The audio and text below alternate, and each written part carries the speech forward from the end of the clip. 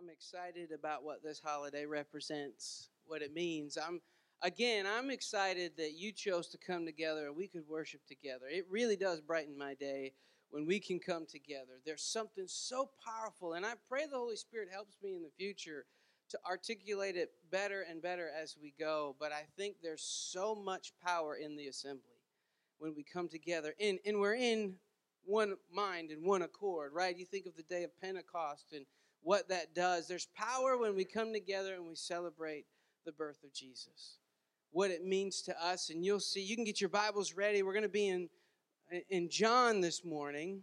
I appreciate that Pastor Josh started us off in Luke.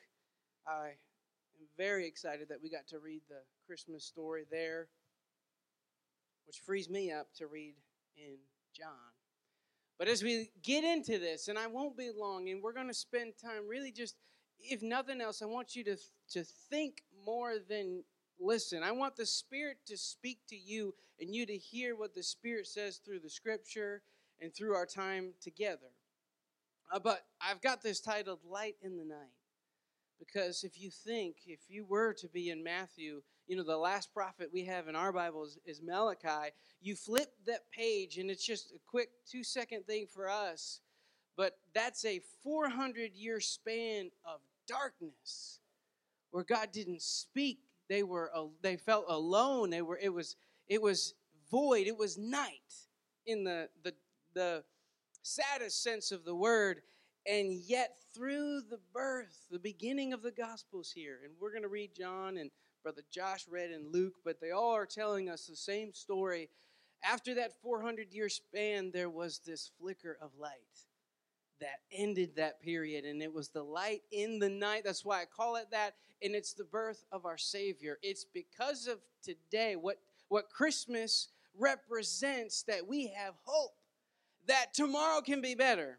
That if I don't like today, it doesn't have to stay that way. I have a hope, but that hope would not exist without the light in the night that came through the baby Jesus.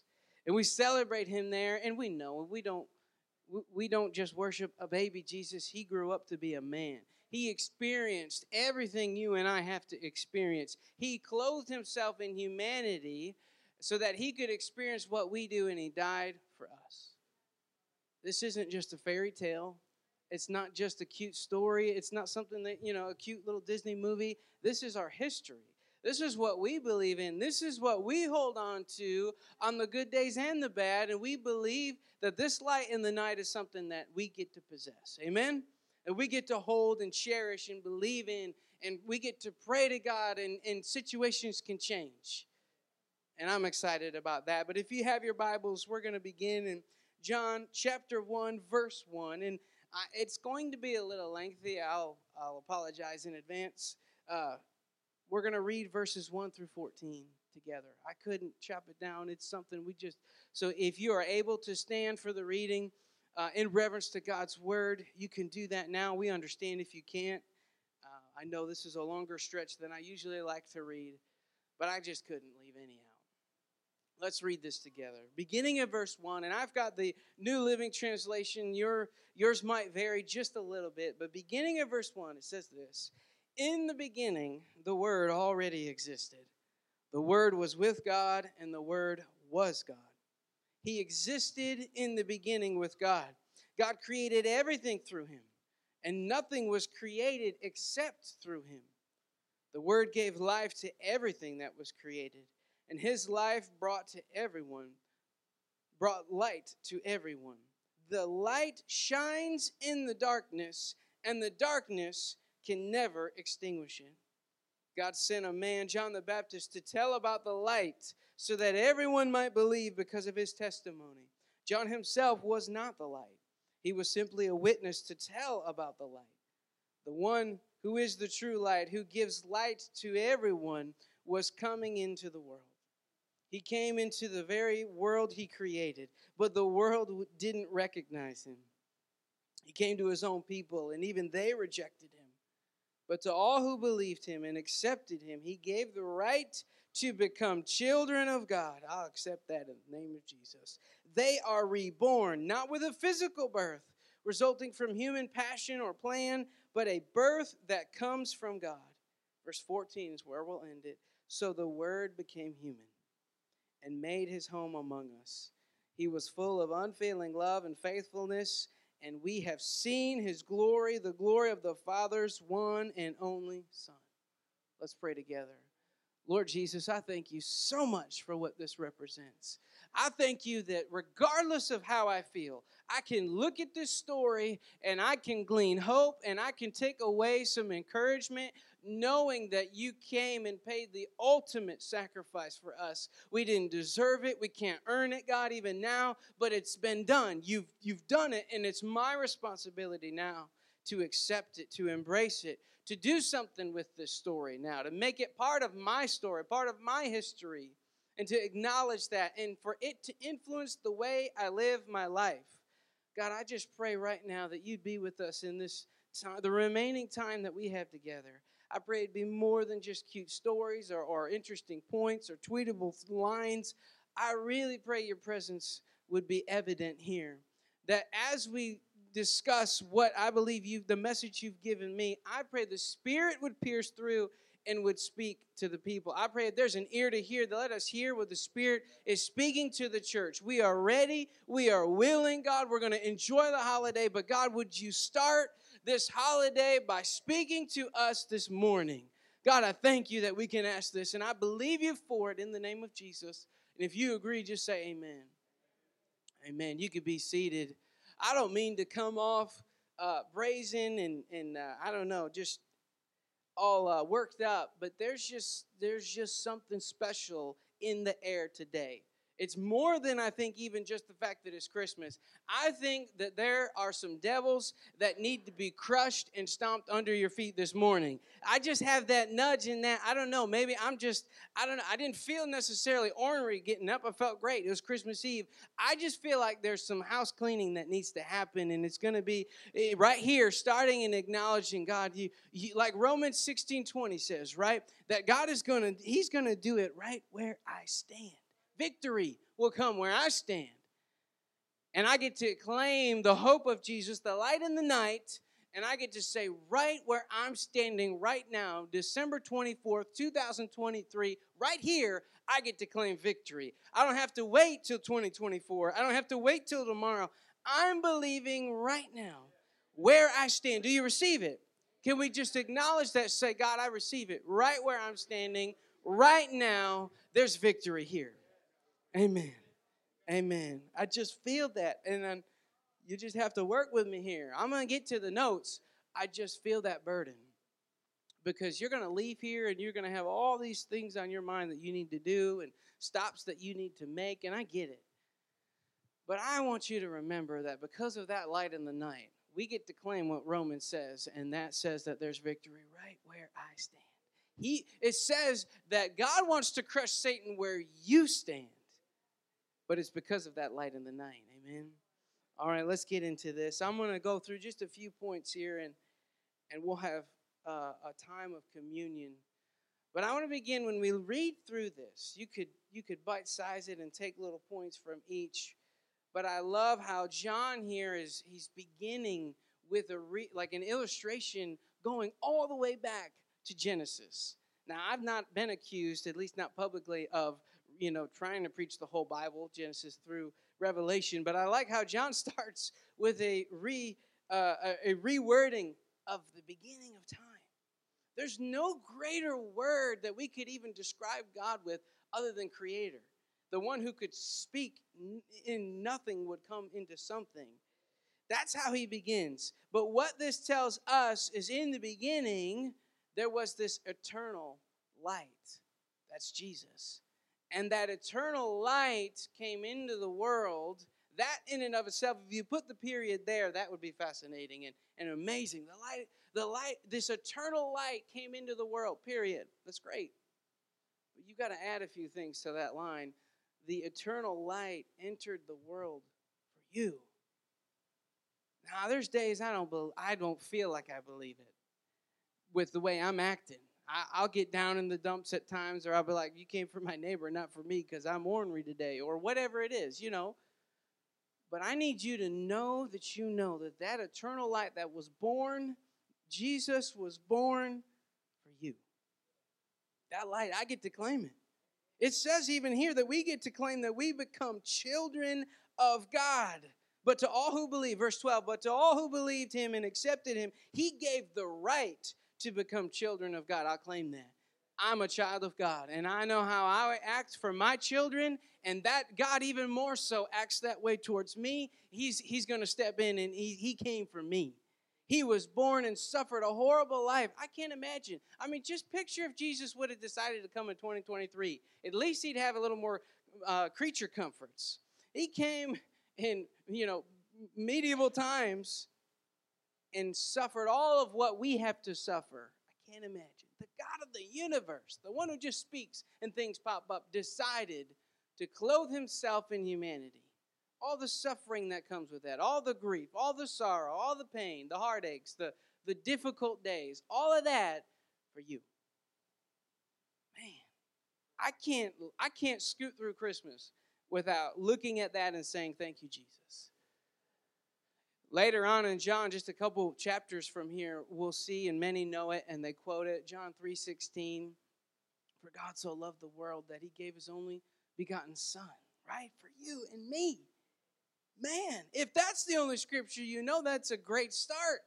I can think back, and my parents always like to bring this up. I love roller coasters now, and I'll ride them with the best of them, but I was not that way as a child. As a child, that was like a death sentence. Don't put me on the roller coaster. Don't you do it. Now, but they were all adrenaline junkies at the time, and now we've all traded roles. So, we had Cedar Point near us in Michigan, which liked to crush world records with their roller coasters. So they would drag me, and I didn't have a choice because it'd be the four of us. It'd be Zach, I, and my parents.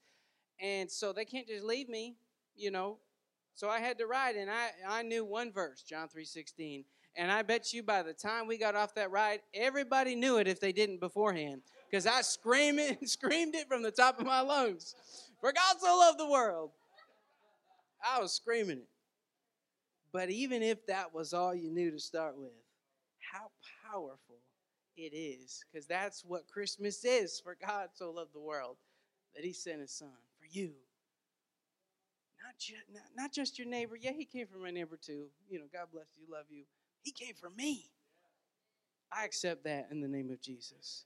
And so you could even look, I like verse 5. Not only did he come for you, and not only does he give this light to you, but look in verse 5. The light shines in the darkness. That's him shining into my life. And the darkness can never extinguish it. So not only did he come for you, but he came and he's cleaning house. He's kicking tail. He's taking names. He can't be beat.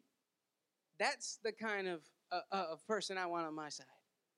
You're going to come into the situation. I hope you can, back up what you're saying. He came into the world. He saved the world. He brought this eternal life, and he says darkness can't even touch it. It can't extinguish it. And so I don't know if you're going through your night season right now. You might not. If you're not, you have that responsibility to care for those that are. But if you're in that season, you can know that he came for you. But he didn't just come with sort of a weak power. He came in with all power. That we could know that we know that light can't be extinguished. And that's the light we get to carry. So we're going to continue on. So if you would, just whichever candle's closest to you, would you look at one of these candles that you see? There's some in the windows. I've got a couple here. It looks like they've all stayed lit for me, which is fantastic. But look at them just very briefly. Here's the thing about the gospel, about this eternal light, and about the light you just saw. See, the thing is, now that you've seen it, just like this little candle, if you looked at the flame, you looked at the light, you can't unsee it. And so here's the charge for us on Christmas. I know I'm coming in hot and heavy here, but here's the thing. You're a witness to that light now. I can't unsee it. And it's so fascinating to me. They mentioned John the Baptist, and we talked a couple weeks ago about his parents and how that way John was intended to pave the way for Jesus. But then there are those that are responsible for paving the road after him. That's you and I. That was even to the disciples. You think about how God used him and facilitated him in that setting on the day of Pentecost, that he would be the one to preach and thousands would get saved. Somebody had to be a witness to the light and do something with it. Think about it. Will you lean into that? And now I'm a witness of the light. Will I carry it everywhere I go? Will I be a witness and acknowledge that I am? There's a couple ways you could do this. You could lean into the light or you could lean away. It's like this. I don't mean to nerd out. I used to teach 9th grade earth science, and I would tell them, guys, do you know that in the winter we are closer to the sun than we are at any point in the year? At any point in 365 days of Earth's revolution around the sun, it's now that we are the closest to the sun. And I remember the kids would be like, what are you talking about, Mr. Kelly? I said, the problem is we're closest to the sun, but if you look at the tilt, we are leaning away. It's like the northern hemisphere where if the sun is you and I'm the northern hemisphere where we are on the globe, we're leaning away and we're looking way up there. I'm not getting direct sunlight. Maybe the southern hemisphere, my chin, is getting it all. They're experiencing summer. But you see this. I have a reason for explaining that. See, you can either lean into the light, and it can affect your life, or you can lean away. And God is saying, look, you are a witness now. It says that you, in verse 12, I already read it, that you have a right to become children, meaning that is up to you. You're the one that pulls the trigger on that. You're the one that either leans into the light or you lean away. And the charge this morning is, which are you going to do? See, because it may not be easy. It may not be great. Sometimes we're in this season of blessing and it's easy. Man, I'm leaning into the light. This is all you, God. This is all you. But then there's some times where it gets a little sketchy. And I can either choose to stay leaning into the light and believing that this hope, this light that I have cannot be extinguished, or I could lean away and let that cold winter season set in and affect my soul and affect my life. You've seen where we're going with this. So that second aspect is you're a witness of the light. You can't unsee it. And so now there is a responsibility. The third last point here, the third is that you have the responsibility to carry that light. Yes, that light came into the world, an eternal light came for you. And yes, you're a witness of it. But now you and I have a responsibility to do something with that light and to actually carry it everywhere I go. I'm going to read 2 Corinthians. If you want to write that down for later, I would encourage you to do that. You don't have to turn there now because I'm not going to wait. I'm going to jump right in. But 2 Corinthians chapter 4, verse 5, it says this. It says, you see, we don't go around preaching about ourselves. We preach that Jesus Christ is Lord. And we ourselves are your servants for Jesus' sake. For God, who said, let there be light in the darkness, has made this light shine in our hearts so we could know the glory of God that is seen in the face of Jesus Christ. We now have this light shining in our hearts, but we ourselves are like fragile clay jars containing this great treasure. This makes it clear that our great power is from God, not from ourselves. I like this. He's saying you possess the light. I have the responsibility now to carry it where I go. That means everywhere and anywhere. I've told you these jokes before, but it's like, why is it you have the worst customer service when you're wearing a church, or you're wearing a shirt with a church logo or a Christian phrase, right? I'm supposed to carry the light everywhere I go, right? People are ornery as mess at the store because they waited the last minute. We were talking about that with some friends earlier. They're ornery as mess because they waited too long to do their Christmas shopping. I'm supposed to be the light. I'm supposed to carry the light there. I'm supposed to reflect Jesus onto them.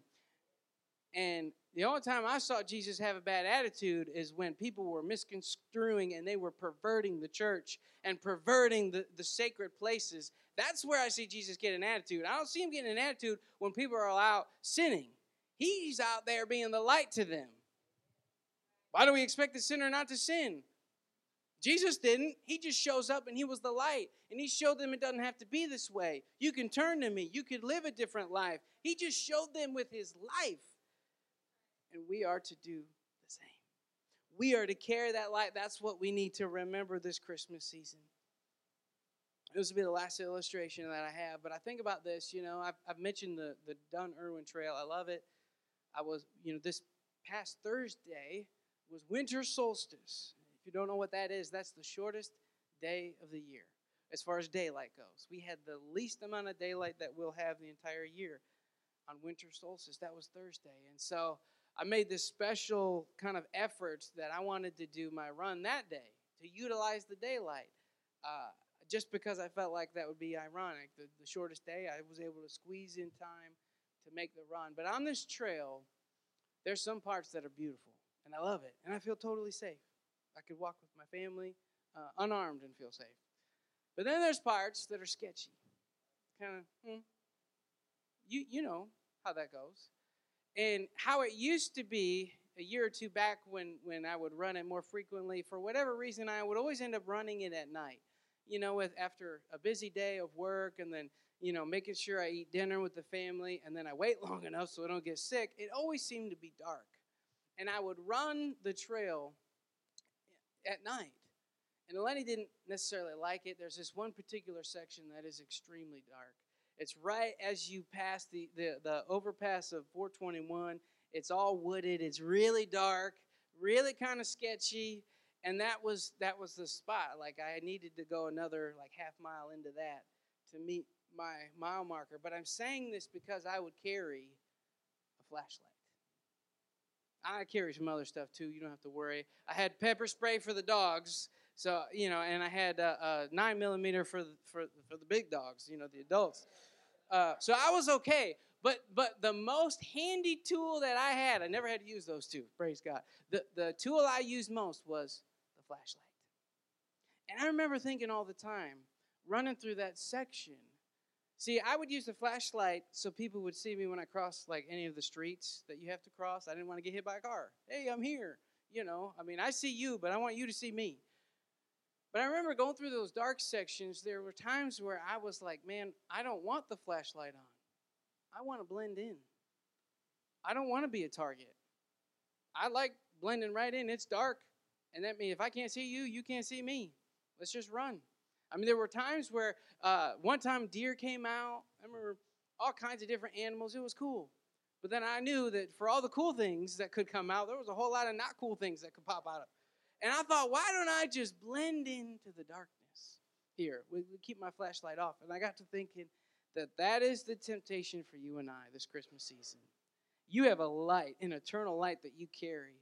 And it's so easy at times for us to kind of just hide that and blend in for a minute when we're on that sketchy stretch of road or whatever it is in life.